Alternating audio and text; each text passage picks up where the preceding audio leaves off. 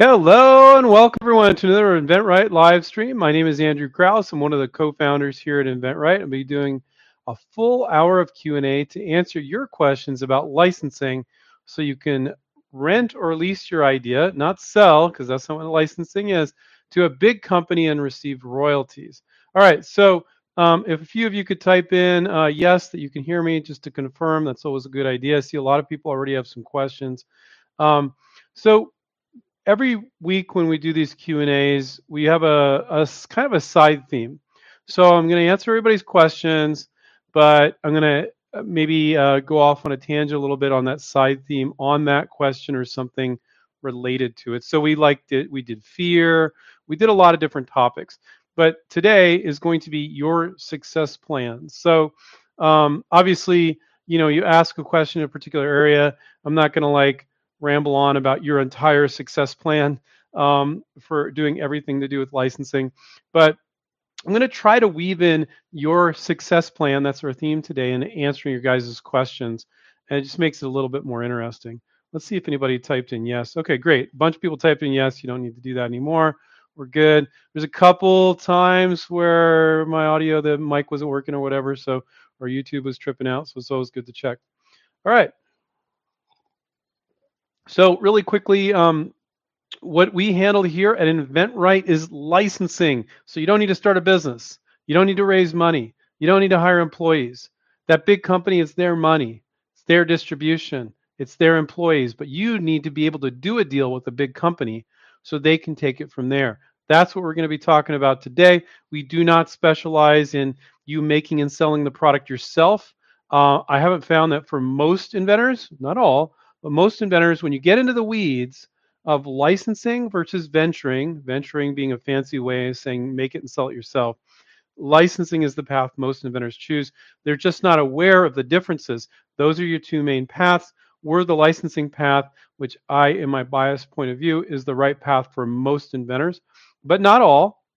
The other path is perfectly valid, but we're going to be focusing on licensing here today and every day. Welcome to entertain venturing questions, put in the context why licensing might be better in this area, or saying, hey, well, in this aspect, well, venturing might be better too. I'm happy to talk about that. But we are a company that guides people to license. So let's jump in. Mike Gee said, how can someone find out if their product can even be manufactured and at what price point? Mike's a regular here, so I'm surprised he kind of asked that because we get asked that almost every time. And I kind of give the same answer. Um, in order for you to license a product, if a company looks at your product and goes, I have no idea how we would make that, and or oh my God, yeah, we could make that, but we're gonna have to charge $500, and we don't think people will pay more than $24.95 for it. That's a problem. So you need to know that you can make it and make it at a reasonable price. Now, fortunately, um, I can give you some techniques where you're going to realize that you don't need to be a manufacturing expert. You don't need to have any manufacturing background, and you can make some pretty safe assumptions that it can be made and can be made at a reasonable price. But also how to figure out, oh, maybe it can't. So let's say I was using the kitchen cutting board example. Let's say you've got I don't know what those things are made out of. Are they made out of melamine or whatever? It's like that plasticky kind of like somewhat soft. You put a knife into it. Anyway, let's say it's a cutting board out of that material. Okay. And this is the silly example that I've been giving lately when I talk to people. Just it's not an invention we came up with or anything. It's just a silly example. Because if you could come up with too good of an invention, then people get distracted by the invention. So trying to come up with an example that's really not that good of an invention so that people aren't distracted by the invention itself. So let's say it's a cutting board and it will rest on top of the sink. Okay, so it's resting on top of the sink. So there's some space between the bottom of the sink and top of the sink on the edges, right? You've seen cutting boards like that before. And in the center, there's a hole. And so you're going to chop your vegetables and you're going to push it down. That hole's right above the garbage disposal, so it falls right in the garbage disposal. So you don't need to push your vegetables over to the garbage disposal. Okay, so let's say that's your idea. You're like, well, I don't know if this thing can be made at a reasonable price. My immediate knee-jerk reaction is, of course it can. All right, so there's let's say you want to make that cutting board out of that material that they make cutting boards out of quite frequently, that plasticky kind of soft plastic. I don't know, it's called melamine. I'm not sure what that's called, but it doesn't matter. Okay. I mean, they make them out of bamboo, they make them out of other things too. But let's say you got that white cutting board and you see one that has like a little extension, little metal extension, so it can go over the sink, right? It's not just on the countertop, it's over the sink. So you're like, oh, okay, the ones that are out of that material and they go over the sink. I noticed there's like 6 companies selling those. There's probably like 20, but and they're tending to range in price from 19.95 to 34.95. Okay, and what's my change? Well, I'm cutting a hole in the center. So do you think they can do that? Yeah, I think so. Um, so done. Manufacturing research done. Okay. So, and that's a very simple product, but I've helped a lot of our students do that with very complex products as well. Now you don't, now with the cutting board, 100%, you're like, I know this can be done. Okay. There's other products where you're like, I'm like 70, 80, 90% sure. That's good enough. Now you're like, only, I don't know, maybe 20% sure. Okay, maybe not. Maybe that's an issue. You need to do more research on the manufacturing of it. But so what am I saying here, guys? A lot of times you can just look at similar products that are on the market and you can make assumptions about whether or not your product can be done. And you're not 100% sure, but you're sure enough. And that, the vast majority of the time on most of our students' products, is good enough. Is it always good enough? No. Sometimes you need to do more advanced stuff, but most of the time that is good enough. So I won't get in depth with the other techniques because I'll take up like 40 minutes to talking about more advanced techniques. But the fact that I'm saying most of the time that works for our students, where you use logic and you have no background in manufacturing whatsoever, that by looking at other things. Now, the other tip that I'll give is sometimes it's things that aren't even in that area. Let's say it's a kitchen product, but you're pulling, well, there's that other thing over there, and it has about that same amount of metal, and it's made, and I'm just going to add a hinge to it, and that's selling for so and so, so I know it can be made. It might not even be the same product category. It doesn't have to be the same product at all, and you can make these assumptions and use common sense. Okay. The other thing that people get into sometimes is like, oh, this is somewhat of a technical product. You see like 6 or 7 people selling it, but all you're doing is adding a hinge over here. And you have no freaking idea how the PCB board is programmed for the electronics.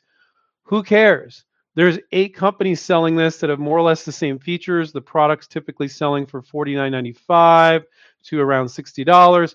And your piece is you put a hinge on it that makes it lift up at an angle on the countertop, whatever the hell this thing is, right? And so you don't need to know all that. You don't need to know how the board is programmed. Don't need to know all those things. Okay, so that's another kind of tip. If I get too in depth with some of this stuff, guys, I won't answer all your questions. So let's jump into another one. Thank you, Mike. Great question. Alex says, "Hi, what was the theme today? Oh, your success plan." So Mike, I think your success plan with regards to that, we're doing a theme with regards to answering these Q&As.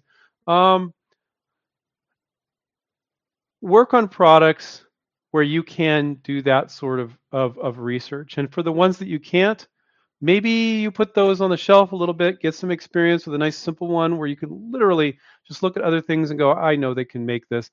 I don't know how to make it. I can't make a prototype, but I know they can make it. And that might be a success plan for some people there. Okay. Alex Ross said, hi, Andrew. Thanks for I hope you guys give me, at what point in the negotiation with potential licensees does a need for independent patent search come up? How do I get them to pay for that? Most of our students, when they're closing deals, they're not doing that. When our students reach out to companies, they file a provisional patent. And they've definitely done a market search and hopefully done some sort of basic patent search. A lot of them haven't, because hey, if the company's not interested in the product, what good does a patent do you anyway?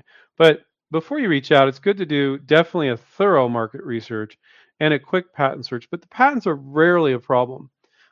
People file patents that don't make sense. They aren't manufacturable. People will see patents that have been filed and go, oh, that's my idea. And then you look at the claims and, okay, that claim's not a problem. That claim's not a problem. That claim's not a problem. They're just hooking that on the fence, and that's not a problem. And okay, and so once you break it down, People don't patent inventions. This is the layman's way. I like to say it. Attorneys don't say it this way. I'm going to say it because people understand it when I say it this way. You don't patent your invention. You patent pieces of it that have functionality and utility, and you're claiming certain things in the patent with something called claims, where I'm going to protect this, and I'm going to protect this feature and this feature.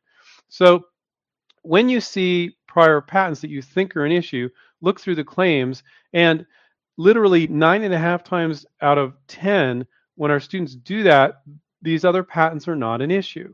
Okay. Invention promotion companies take advantage of inventors this way. They say, oh, well, we'll do a patent search for you.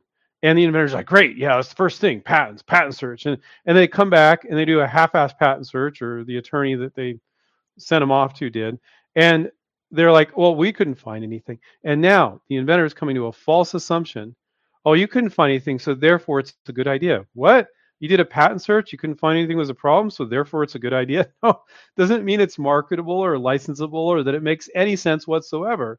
You just, and it also means that it probably didn't have a thorough search, but even if they did a thorough search, it doesn't validate your idea by doing a patent search. I'm going off tangents there. That's not directly answering Alex's question. Who, Alex, I think I talked to you on Friday. That was cool. So when is a time for a patent search? I think when you get a lot of interest, let's you did a market search, you did some patent searching. I don't see anything that's an issue. You did your sell sheet, you reached out to companies, and now you're getting some traction. That might be a good time to do a more thorough patent search. We have trainings in our membership site to show our students how to do patent searches, so that's great. So you can take a look at that. But there is something called indemnification. So, and not all licensing contracts will have it. And so one of the common indemnification, it's definitely not in all the contracts or students sign, but it's in, these companies will put it in some, that they're indemnifying you against manufacturing defects. So let's say they put lead and little kids licking the lead and get sick that's in the paint or something. You are not liable for mistakes they make in manufacturing with the product. Now, that's an indemnification. They're indemnifying you against any manufacturing things. And then you're indemnifying them against any patent infringement. Quite often it's not in the contract, but sometimes it is. So if there's an indemnification clause and it says that you're liable for any patent infringement, that's when you really kind of step up and do a patent search. Is that something that we're really focusing on or super concerned about with closing deals? No, we're trying to close the deal. Okay. That's more important. But that would be a time if a company, you get to the point where a company sends a contract and there's an indemnification clause that you're indemnifying them against any patent infringement, that you would want to do a more thorough search.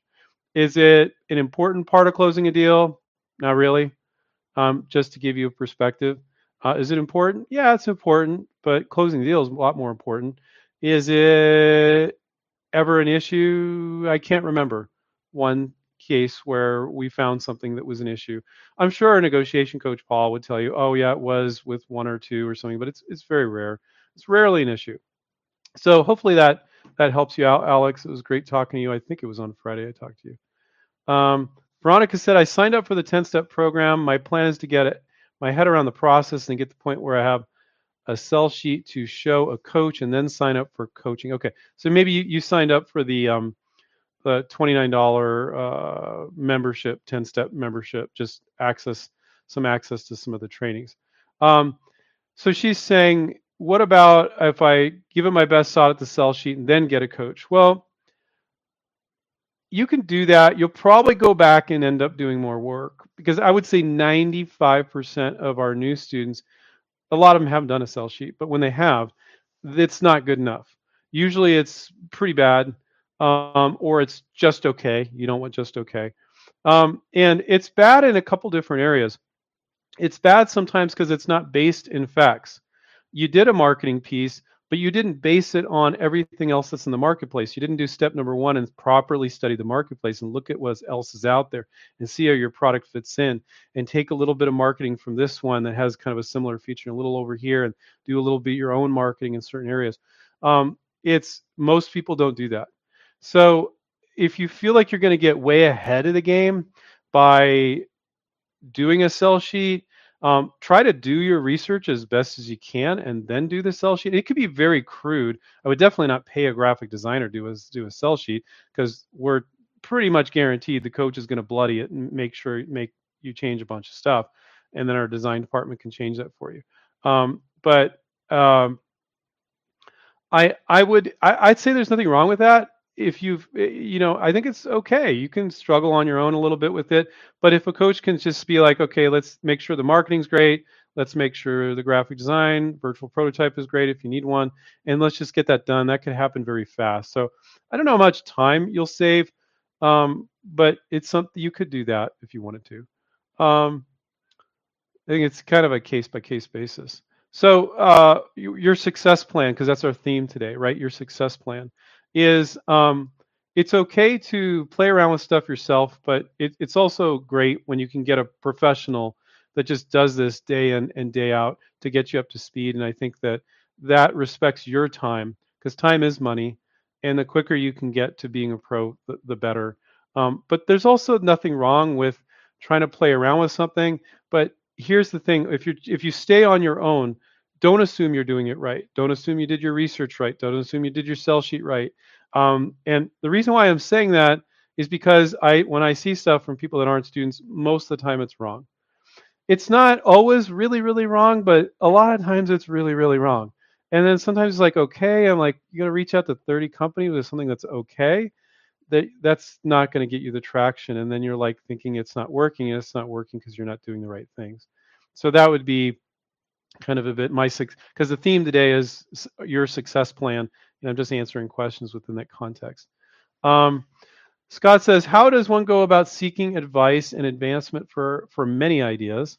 An NDA with an improvements clause, including the ideas one at a time, focusing on the lowest hanging fruit through InventRight or MarkP. Okay. Wow, that's kind of a confusing question, so I'll answer it as best as I can. I mean, it's just a lot of stuff together. Let's go to the first part. How does one go about seeking advice and advancement for many ideas? Well, the first thing you do is you got to pick one to work on, get experience with licensing, and then you can work on multiple at a time. When you're new to this, you should not be working on multiple at a time. Our students that have got experience, we have many students that are working on 2, 3, 4, 5, 10 at a time. Okay. And if you have simple products, or you're just really gung-ho, that's very doable. But if you come out of the gate with multiple, you will fail. You'll get confused. You'll get overwhelmed.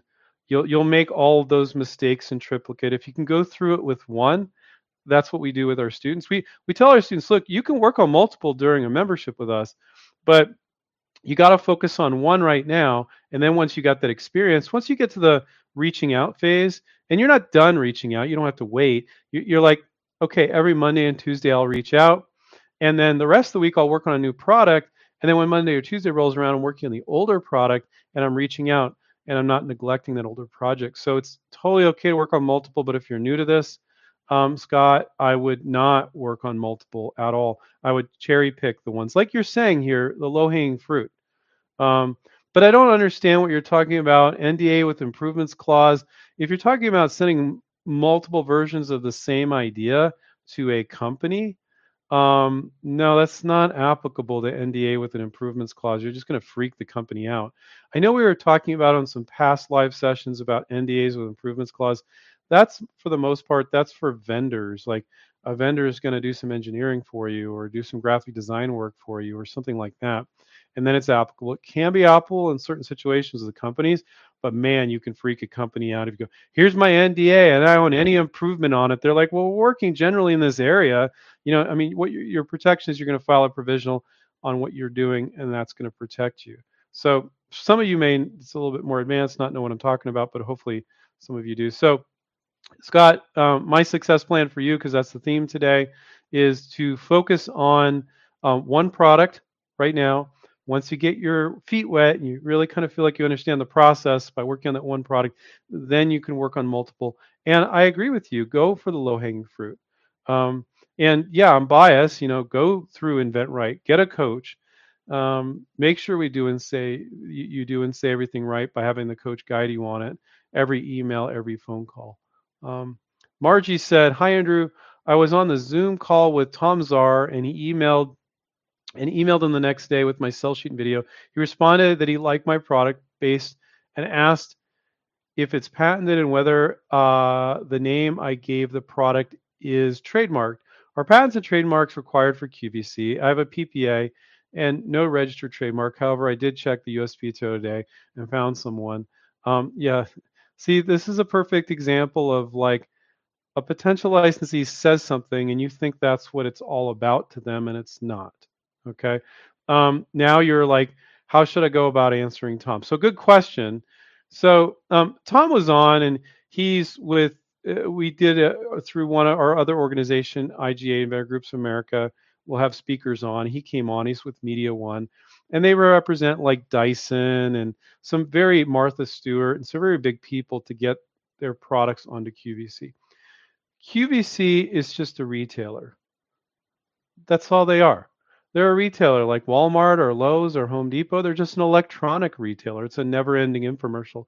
But unlike infomercials, they care more about their customers. They really, really do. Because QVC stands for quality, value, and convenience. They want those repeat purchases. People will go on there and just watch with no particular need. They'll go, "Oh, damn! I know I need that."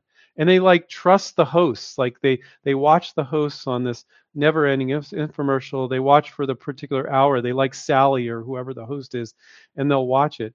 It's 90% women on QVC. And this stereotype that all the women are couch potatoes is not true. Tom was dispelling that myth, but it's 90% women. So, Margie, I think that with regards to licensing, QVC is just a retailer. So when we did that thing, I was worried that a lot of people are like, I wasn't worried. I was just like, people need to get the context. The way you license to QVC is to license to a company that's on QVC. Just like the way you license and get your product in Walmart is licensed to a company in Walmart. Maybe they're in Home Depot and they're in William and Sonoma too, or whatever. I'm just giving random retailers. So they're a retailer. So now he's probably got all these inventors like approaching him going, I want to get into QVC. And if these people are licensing, Tom's not the right guy for you. Tom wants a manufactured product that is ready to go that he can show to QVC, and you probably need hundreds of thousands of dollars to do that, just on a very, like the very least. I mean, like even if you're launching like a 6 cent product that's going to cost you hundreds of thousands of dollars. Like so Steven, our other co-founder, he did these little guitar picks in the shape of Mickey Mouse and skulls, and it's the only product he ever ventured. And they sold in a 3-pack for $2.99. He manufactured for 6 cents a piece. Once he started getting some orders, they had put 200,000 into the company. It wasn't enough on a 6-cent product. So you need to know, like, it's nice that you meet somebody like Tom that really, wow, he's a really nice guy and he has connections and stuff. But if you're not ready to venture the product, then it's not really a connection for you. Now, again, when you license, you don't need Tom. You don't need to manufacture a product or get a trademark and get a patent now because you thought Tom liked your product. You can license it to a company that is already selling in QVC. So the fact that he's asking, do you have a patent? Do you have a trademark? And now you feel like you need to run out and get a trademark. So what I would say is, I have a common law trademark, which is just doesn't cost you anything. You just put a circle and a TM around it and talk to him about the product. But to change your whole business model, if your business model licensing, because you saw Tom on there, and now I'm going to mortgage my house and home to start a business because Tom was interested, because this is what happens on QVC. If they're like, oh yeah, I want you to deliver this many orders, if it doesn't sell, they're sending it all right back to you. And if you don't have a formal business, you're going to have nowhere to sell it. You're going to have a garage full of inventory, right? So, but if you're a big company and you're selling on QVC here and there, you put some stock in the QVC warehouse, you go on live and it doesn't sell well, you're like, okay, send it on back, and they're going to send it to the other retailers. But you as an inventor can get yourself into real trouble there. So, so just have a talk with them about it. I would just say, look, yeah, I got a common law trademark and I have a provisional patent, and just tell him that. But I think once he realizes I don't know what your situation is, but let's say you haven't spent 2 cents on this thing. You're not set up to venture. He wants somebody to go, give me 10,000 units or even 1,000 units or 2,000 units so I can sell it over here. Are you going to do that?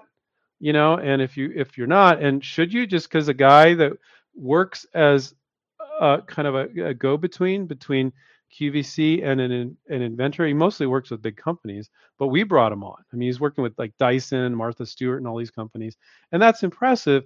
But does that mean you should risk all that money? Hell no. You know, but we don't feel like at InventRight that when we do these IGA meetings that we're going to go, hey, our students or our fans aren't sophisticated enough to handle that.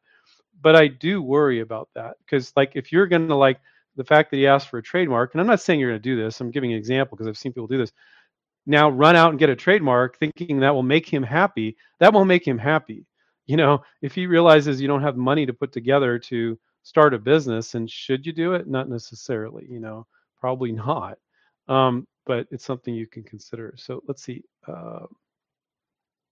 So our theme today is your success plan. So your success plan, Margie, is if your model is licensing, you could tell him, look, maybe one of his vendors that he knows, he could license it to them, and then they can sell it in QVC and everywhere else, So that's something to think about. A little bit of a success plan for you. Yesterday's news tomorrow is their handle. When I file my non-provisional, I'd like to file it and launch and send other PCT countries such as India, the UK. Thoughts on filing and launching simultaneous to max 12 months. Most of our students aren't like licensing around the world, and that's not really realistic. When you file a provisional patent, you can later file a PCT, a patent cooperation treaty document, and you can then file in other countries. We're talking hundreds of thousands of dollars. I have talked to so many inventors that got wrapped up in that PCT thing, and they've spent hundreds of thousands of dollars. And I looked at the product and I'm like, oh my God, I can't believe this. So, and that's somebody focusing too much on patents. But what I like, which I think what they're hinting at, is the US is a PCT country. You can file a US provisional, start shopping it around. If you feel as legs in India and other countries and things, you could license. I don't find that Indian companies that are just in India, they're more likely just to knock it off, just being honest. But if it's companies that sell in the US and Canada and Europe, those are companies you want to license to. If it's an Indian company that was big in the US, that's the same as a US company to me. But to license to a company in India that's just in India, there's not a lot of respect for intellectual property in India. I think thinking that your Indian patent is going to protect you there is not accurate. Now, I'm not saying you couldn't license in India, but licensing to one really big company in the U.S., and then if they're not selling in India, you can retain the rights for those other countries and try to license there. I think that's great, but I think it's very rare. It's fairly rare. It's not bursting your guys' bubble. I think it's just real, But there are very big Asian companies that have headquarters as well in the U.S., and you can license to them, and I wouldn't worry about that. But to license to a Chinese company that only sells this type of product in China, really? You're going to do that? Does that make sense? I don't think so. I'm not, again, there might be an instance where it makes sense, but then you're a little delusional on the fact that these companies really respect intellectual property in these other countries. And the US and Canada and Europe is pretty good, but even here we have problems. I haven't had a student in 23 years that I'm aware of that reached out to a potential licensee, a company that's selling in the US or Canada or Europe, and then the company knocked them off. So that's very safe. So that's the opposite side of what I'm saying. But to think that you're going to license the US and every country in Europe and India and China and Africa, and I'm like, and you're going to fall, and because of that, you're going to spend $200,000, $300,000, $400,000 on patents. You better get some good advice before you do that. Is there some instance where it might make sense on certain isolated products? Yes. Does it make sense on most? Now, what you're saying is very smart. You're saying, what I'm saying too is you could file your provisional. You got an entire 12 months, and then you could later file a PCT, and you're like, oh, I got no traction in those countries, so I'm not going to file there. I only spent $60 on my provisional. Is that a smart thing to do? Yeah, of course, sure it is. But some of these countries, you're just never going to license. Let's be honest. Um, okay. Teresa said polyethylene, Andrew. That's from earlier. We were talking about cutting boards. Stanley just says interesting. Dot dot dot. Thank you, Stanley.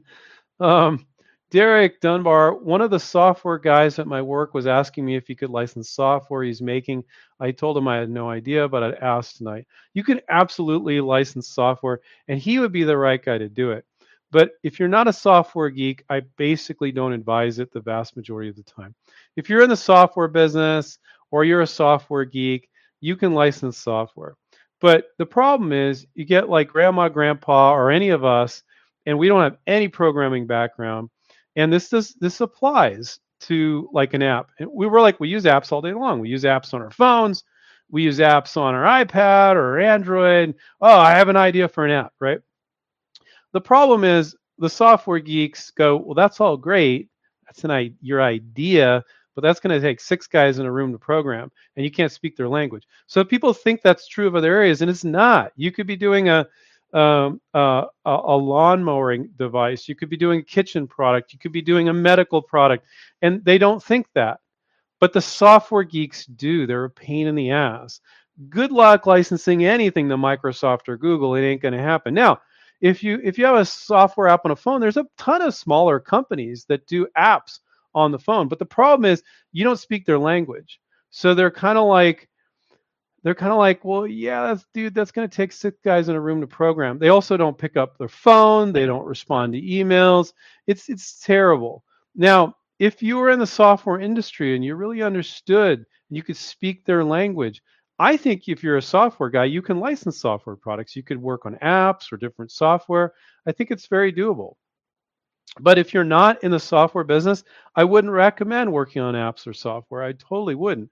But if he's in the software business, you said he's a software guy. Yeah, he can totally do that. But I don't recommend it for most other people. I'd recommend sticking to consumer or commercial or industrial products. And the range of products you can license is mind-boggling. It's amazing. Jay, wonderful successes they're handled. Genius is achieved not when there is more to add, but when there is nothing left to take away. Ooh, I think we're all going to need to ponder on that one. Nothing left to take away. Interesting. I could get into that. I don't know if I'm smart enough to, but I have some thoughts. But then if I misspeak, you guys are gonna be like, "That's not what he means, Andrew." So I'm going to move on from that one. But thank you, Jay. Appreciate it. Harry said, "I hope I'm not too late." No, you can join anytime, Harry. No worries. No worries. We do these from 4:30 to 5:30 Pacific. What would that be? 7:30 to 8:30 Eastern. Every Monday, except when I'm on a vacation or something like that. Oh yeah, thank you, Will. If everybody, there's way more people that are on than giving me a thumbs up. So I'm spending a whole hour to answer your guys' questions. If you could give me a thumbs up, I'd really highly appreciate that. And as usual, I'll just sit here and stare until I get those thumbs up. Still staring. I'm not seeing them yet. There is a delay though, so maybe I need to. Okay, well, I'm just kidding. I say that every time. Anyway, if you guys appreciate this, please give me the thumbs up. And down below, click on the subscribe button and click on the notification button if you want to get notified of these live streams. What's the point of having a design patent if someone can take the patent and change it a little and file their patent? Please, I need help. Saba G is their handle. So design patents can be very problematic, and design patents are not like utility patents. They're literally just a picture. And so, yeah, if you have this picture, like let's say if you have this picture of this razor blade, and they just changed it a little bit, you can quite often get around a design patent because there's no talking about, oh, it's doing this and it's doing that. None of that. It's literally a freaking picture.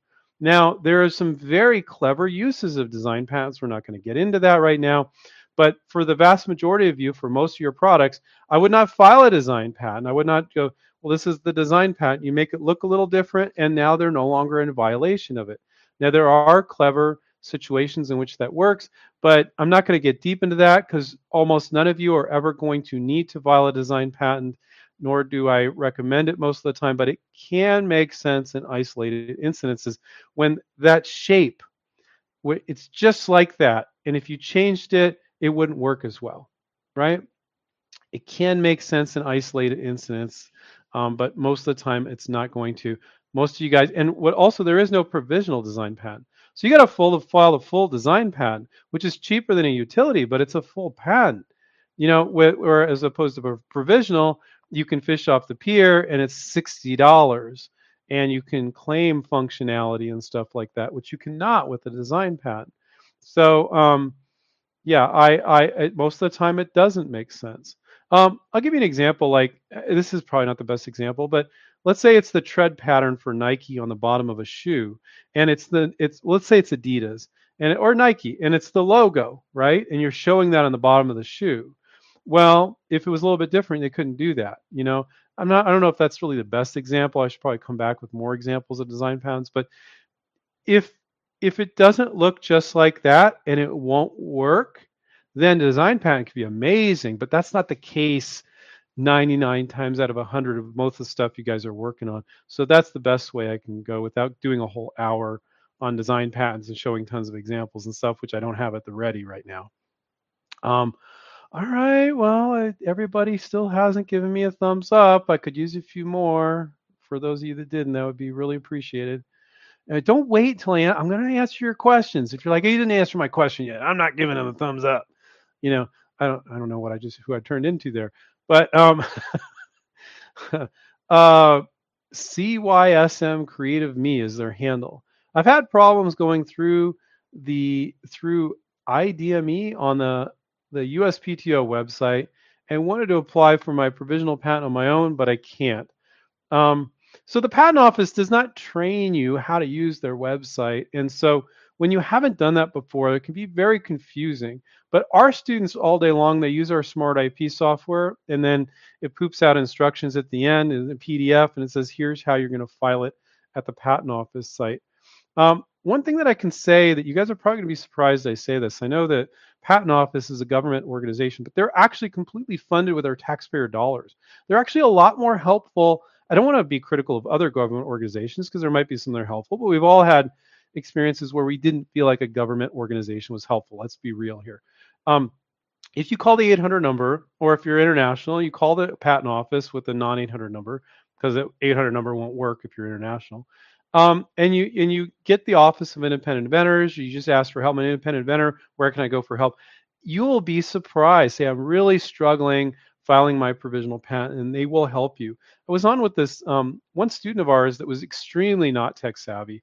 And I told her this, and she's like, oh my God, Andrew, I was on with them for over an hour. I'm not promising they're going to do that for you.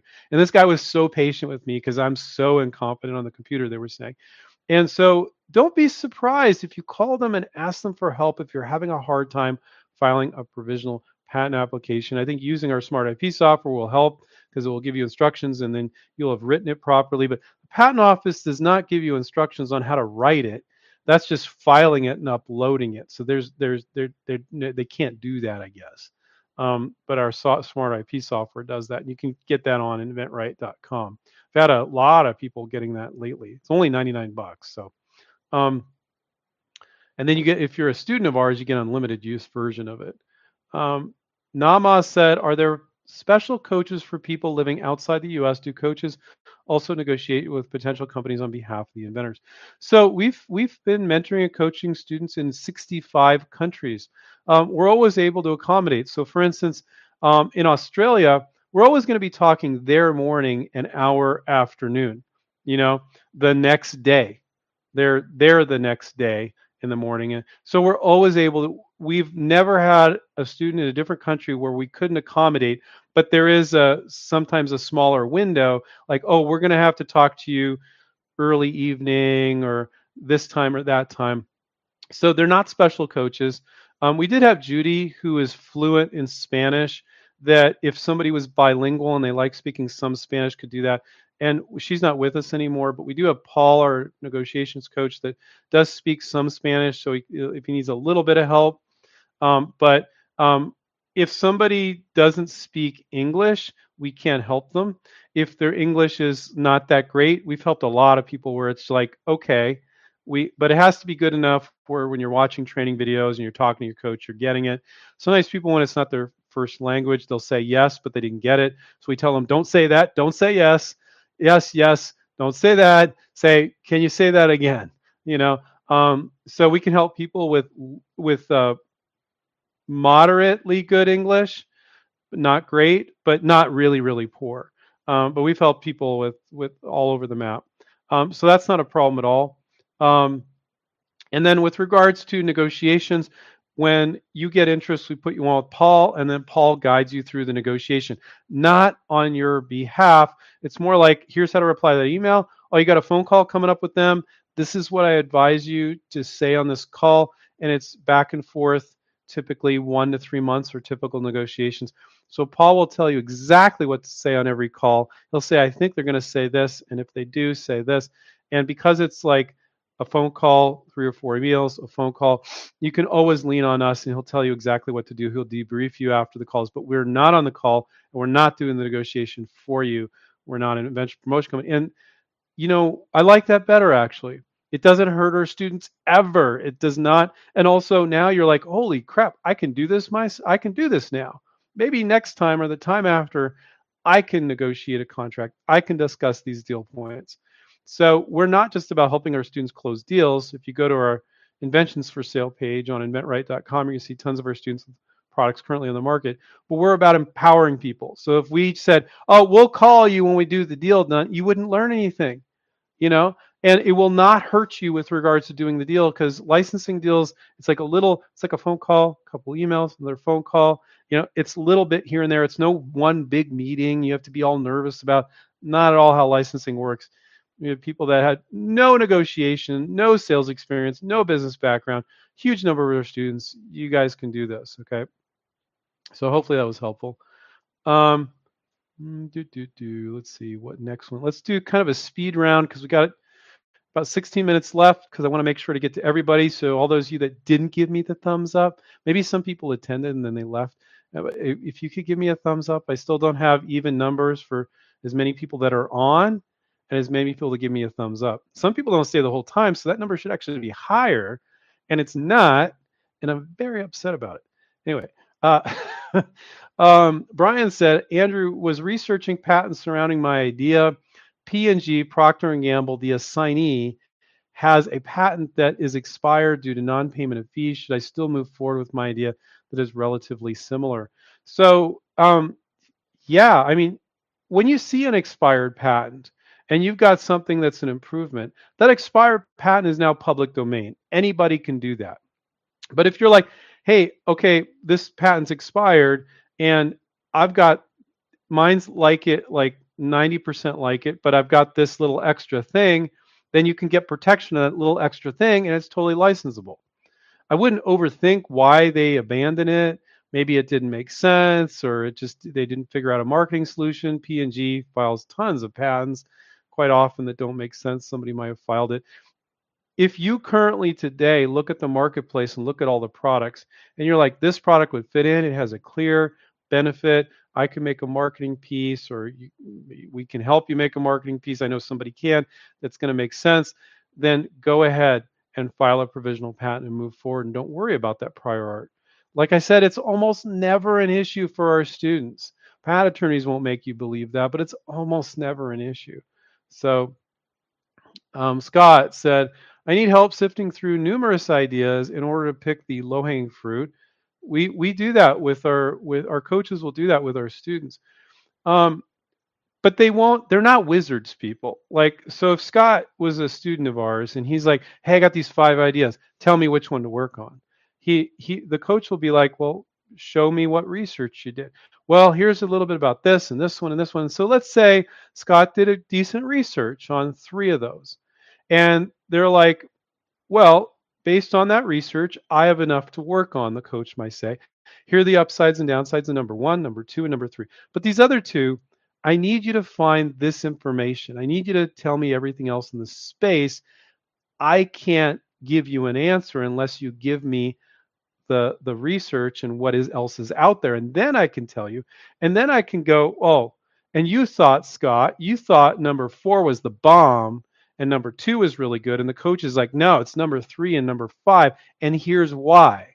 Here's what's really cool. I love it when we get our students with this sort of thing, because when a coach can guide you on a real life project and tell you the upsides and downsides of the project with regards to licensing and go, this is the better project than this one. This one's doable, but this one's not, it could be better. It could have more or less potential. It could be an easier first project to work on or a harder first project. Like you thought this product was the bomb, and the coach is like, that's a brutal first project. This one has just as much potential, is way easier.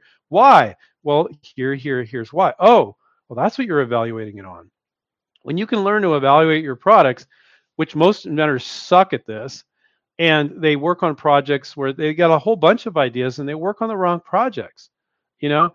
I mean, and in the beginning, I think it's not a bad thing to work on not the most ideal project. That's fine, because you learn the process.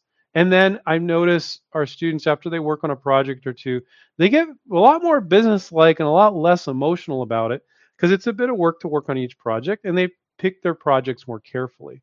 But if you can work on a project that maybe wasn't ideal, but it got you that experience, I think that's all good. Oh, okay. And then the second part of your question is, what's the best way to protect all your ideas while sharing them with InventRight? Thank you in advance. Thumbs up. Thank you. So yeah, so when you become a student, we sign an NDA. Everything our students share with us is confidential. If a coach is like, hey, here's, you could change that, make it even better like this, you own everything. We don't take a percentage. It's all confidential. We sign an NDA signed by Stephen and myself. We're the co-founders, covers everybody in the company. You need to be able to say anything to your coach if you're hesitating. Occasionally, it's very rare, we'll get a student is like, and they're like, it's bizarre, and they're like, oh, I don't know if I can share my idea with the coach. It's like, well, you got the NDA. It's like, usually we don't, like, we've talked to people enough before they sign up, they're not like that. But we got a couple recently. It's like, dude, you're gonna need to share your idea with your coach. We signed an NDA. Look at our reputation. You don't see anybody complaining about us. Nobody's saying we stole your idea. You got to get over it, you know. So yeah, so but it's a good question. I'm not talking about you, Scott, and getting over it. I'm talking about these rare people we get once in a while. They sign up and then the coach is like, Andrew, I can't. It's the second meeting. They still haven't shared their idea with me. I'm like, what? And I'm like, I'll call them. I'll talk to them. You know, and then they always get comfortable. Then they just needed somebody to talk to them. William, thanks for the thumbs up. Thank you everybody for the thumbs up. Appreciate it. Will of the Maker is their handle. LOL, missed my question. Oh, did I? Sometimes, let's see. I see a message that was retracted from Will. Let me page up Will and see that I missed a question from you, Will. Oh, yeah. Okay, I do see it now. Yeah, I did miss it. Sorry about that. Will said, how many licensing deals of simple products like injection molded products before I should think about getting for a more complex product, including plastic electronics, possibly an app as well, in terms of having enough experience to not miss something or mess up a potential big deal? Okay, so he's saying basically, how many simple products should I do for going for a more complex one? You might, once you realize you're working on some simple products, go, I don't ever want to work on difficult ones. I would say one is fine. If you want to work on one, get your experience with one simple product, go, I know this project's more complicated, but I want to work on it. At least then you have a contrast. I worked on this simple one. I saw what was easy, what was hard. Now I'm working this tough one. Oh crap! I got to research more on manufacturing than I ever did with that thing. Well, that sucks. Or I didn't mind it. You know. So if you work on one simple one, I think you earn the right to then you understand the licensing process. So if you worked on a complicated one, then you could figure out if that's what you want to be doing. But don't work on complicated ones just because they're complicated. If you had a complicated one and you had another product that was just as good and simple, like why would you pick that one? You know, but because people get emotional, they're excited about it, but and then people have a hard time gauging what has more or less potential, as well. But you can look at the marketplace. So, Will, I would say after you work on one, simple one. You earn the right to work on a complicated one because you learn the licensing process. So thanks for drawing my attention that I missed your question. Terrible, terrible, Andrew. Um, Amanda said, after you send a company your sell sheet and virtual prototype, how long should you wait before following up? Well, usually the virtual prototype's in the sell sheet, but okay. How long should you wait before following up? Should you call or email? How do you keep the momentum going with them without being annoying? Yeah, good question. I would say it's okay to follow up in 10 days, um, but I would wait at least 10 days. I would utilize LinkedIn, email, and phone, all three of those. And Amanda, if you're new, you're not reaching out to one or two, you're reaching out to 20 or 30. Okay, there's some projects, you only have 12. You really, I talk to new students all the time. They're like, oh, yeah, this is it. And I'm like, no, it's not. You got 8 companies there. I looked at your product instantly. I thought 30. Yeah. So we would guide you to make that list bigger, make 30. Now, and hey, if it's only 12, it's because your coach verified. Yeah, you're right. It's limited. This is more limited. So Amanda, one of the things I'm going to say with regards to what is our theme today, your success plan and everybody's success plan, you should never be working on a project for one company. You bother to make a sell sheet, you file the provisional patent, you can send to one company, really? So one of the things that will make it easier for you so you're not as anxious or you're not getting frustrated is when you've got 30 companies and you reach out to a company, 10 days is no big deal because you're reaching out to more companies. And then by the time you come back around to this company, now it's been 2 weeks. Okay, now I'll follow up. So keep yourself busy. And then when you become pro and you're like, hey, I got a full-time job, but I can work on 2 projects at once, you're following up with enough people that it takes you that long just to get back around to them. But when you work on just sending to 1 or 2 companies, you're sitting there just staring at your email, thinking about it. And that's not a recipe for success. So that is our theme today, is your success plan. So that would be my success plan for everybody and Amanda. So great questions, Amanda. Yeah, Will, I got to your question. Great. Let's see if I get a few people here that I haven't. Push Up Force says maybe they're new. Patents expire? Question mark, question mark, question mark. Yeah, patents are 20 years or so. I forget, it's 21 or something if you file provisional. But provisional patents, provisional patent applications, those are just a placeholder. Push Up. That's something that you need to learn about. Watch more of our videos on our YouTube channel about that. And it gives you a year to fish off the pier. It gives you a whole year to be able to say patent pending for $60. Wow, that's amazing. And that is never really a patent. It's just a placeholder that if you later file a patent, you can reference that provisional to get that filing date.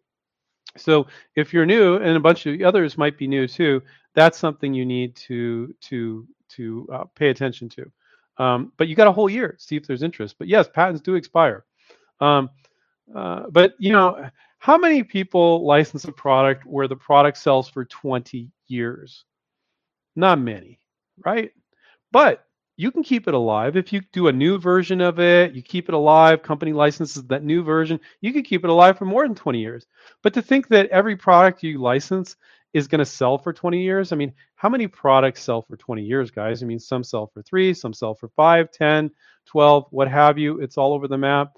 But to think that every product, just because the patent's 20 years, therefore the product's going to sell for 20 years. None of you said that, but I know some inventors assume that, or it's subliminal and the patent attorney is trying to give that perception, oh, great, I'm protected for 20 years, but it's just 20 years of nothing if you don't license it. Okay, John said, awesome shirt. Thank you, John. Push-Up says, okay, thanks. You're welcome, Will. Sava G said, please read my comment. I beg you. Okay, I think I answered some of your questions, but I'll go back and answer another one. Yay, here in Greece, I had a revolutionary idea on a product at a dental hygiene, has to do with dental hygiene. And a patent office told me it's better to file as a design patent than a utility. Is 50-50-ish, it will be accepted. Yeah, you can always get a design patent accepted because it's freaking useless most of the time. So I have a hard time believing the patent off. So yeah, you guys, I could file a patent on any product any of you have and get it accepted 100% of the time, a regular utility patent. If you put some weak claims in there, and this isn't the type of thing you would patent, but if you say it's a pink pencil with purple polka dots, exactly 2.5 millimeters in diameter, with a purple swirl, that's you don't protect an invention like that, but that's not how that works. But what I'm saying is, if you're so specific on what you're protecting, they'll be like, sure, you can get that, but people can just go right around it, right? So for the Greek patent office to say, get a design patent, you'll guarantee it's granted, because a utility patent, they may or may not grant it with good claims. It's like what they're saying is, get a useless design patent that is just a picture, and we'll give it to you, but it's useless. And the same thing with the utility. I can guarantee that every single one of you will get a patent. And I could make that happen if I throw some ridiculously narrow claim in there, that is so, without possibly, well, that's not really going to protect you, but you can have that. It's so specific. They'll give it to you, So if that gives you some perspective on how patents work, hopefully that's helpful. So yeah, that was a stupid ass comment, Savaji, that the Greek patent office stated. And also a Greek patent isn't very useful. Um, most of our international students are licensing in the US, Canada, or Europe. And so I would just file a US provisional patent application and be proud. Hey, try to license it in Greece. It's less likely that you're going to license it in Greece, but nothing wrong with that. If a company in Greece wants to license a product from you, great. But you never want to limit yourself when you're a company like Greece, or get a lot of students that are in Australia or different things. Those companies in these countries aren't as used to licensing. Also, they're very small countries. So, if you license to a US company and they're selling it, or let's say it's an Asian company and they're big in the US and Canada, and they're going to sell it in US and Canada, great. You reserve the rights to license it in Greece. If you can do another deal with a company in Greece that wants to license it, that's fantastic.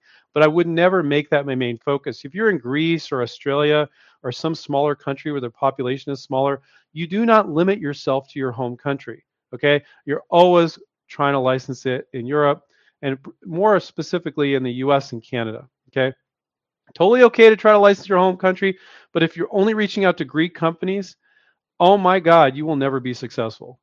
You will not be successful. Or if you're in Australia, Australia is a huge country, but not a lot of people there, and they have kind of a who are you kind of attitude. You're not a big company. Why would I license from you? That's still a fact. But Australians are super creative. So now, could you license Australia? Absolutely. There's some, was it Zuru or whatever? It's a very innovative company. That are they New Zealand or Australia? I forget. Don't quote me on that. So fine to try to license your home country, but if you're not reaching out to the U.S. and Canada, you are not doing it right, and you might as well quit now. That's what I'm going to say. U.S. companies are the most open to licensing. If you guys could type in your thanks, a bunch of people are typing in thanks you so much. I'll answer this one last question, and then if you guys could type in your thanks, I'd appreciate it. And if you give me a thumbs up if you haven't. So we got more thumbs up than we have people live on now, so that's cool. What was this last question? Darren, do patents really protect your invention from manufacturers in China? Yeah, because so patents protect you in the country in which they're filed. Okay, so a patent will, if you get a U.S. patent, it will protect you in the U.S. And let's say if somebody was in blatant violation of your patent, could you possibly stop a Chinese company from importing it and selling it in the United States? Yes. Okay. But a U.S. patent doesn't protect a company from knocking it off and selling it in China, right? It protects you in the country in which you file it. I know we got some new people, some experienced people, so it's always good and helpful to cover some of the basics. Stephen and I were talking about that. He's their co-founder. Like we've been answering these questions for 23 years, but there's a lot of new people all the time, so we got to answer these basic questions too. So a patent protects you in the country in which you have filed it. Okay. Everybody, thank you so much. I really enjoyed this, as I always do. Make sure to subscribe down below. Check out inventright.com. If you page up inventright.com, check out our free resources page and our Inventions for Sale page, a bunch of our students have products currently on the market. And each week this month in April, we're going to do a giveaway where we're going to give away 3 of our students' products. So if you go to inventright.com and you click on Inventions for Sale, there's a sign up thing at the top. I told them to kind of change it. And if you page down below, you're going to see a bunch of our students' products currently on the market. Enter that giveaway. Every week, we're going to give away 3 of our students' products, right? Which is pretty freaking cool. And we'll ship it to you directly from Amazon. And so enter every week and take a look at some of the products that our students have licensed. And that's just like some of them. As it goes on and on. It's pretty freaking cool. So check that out and take care. And I'll catch you guys next time. See you. Bye.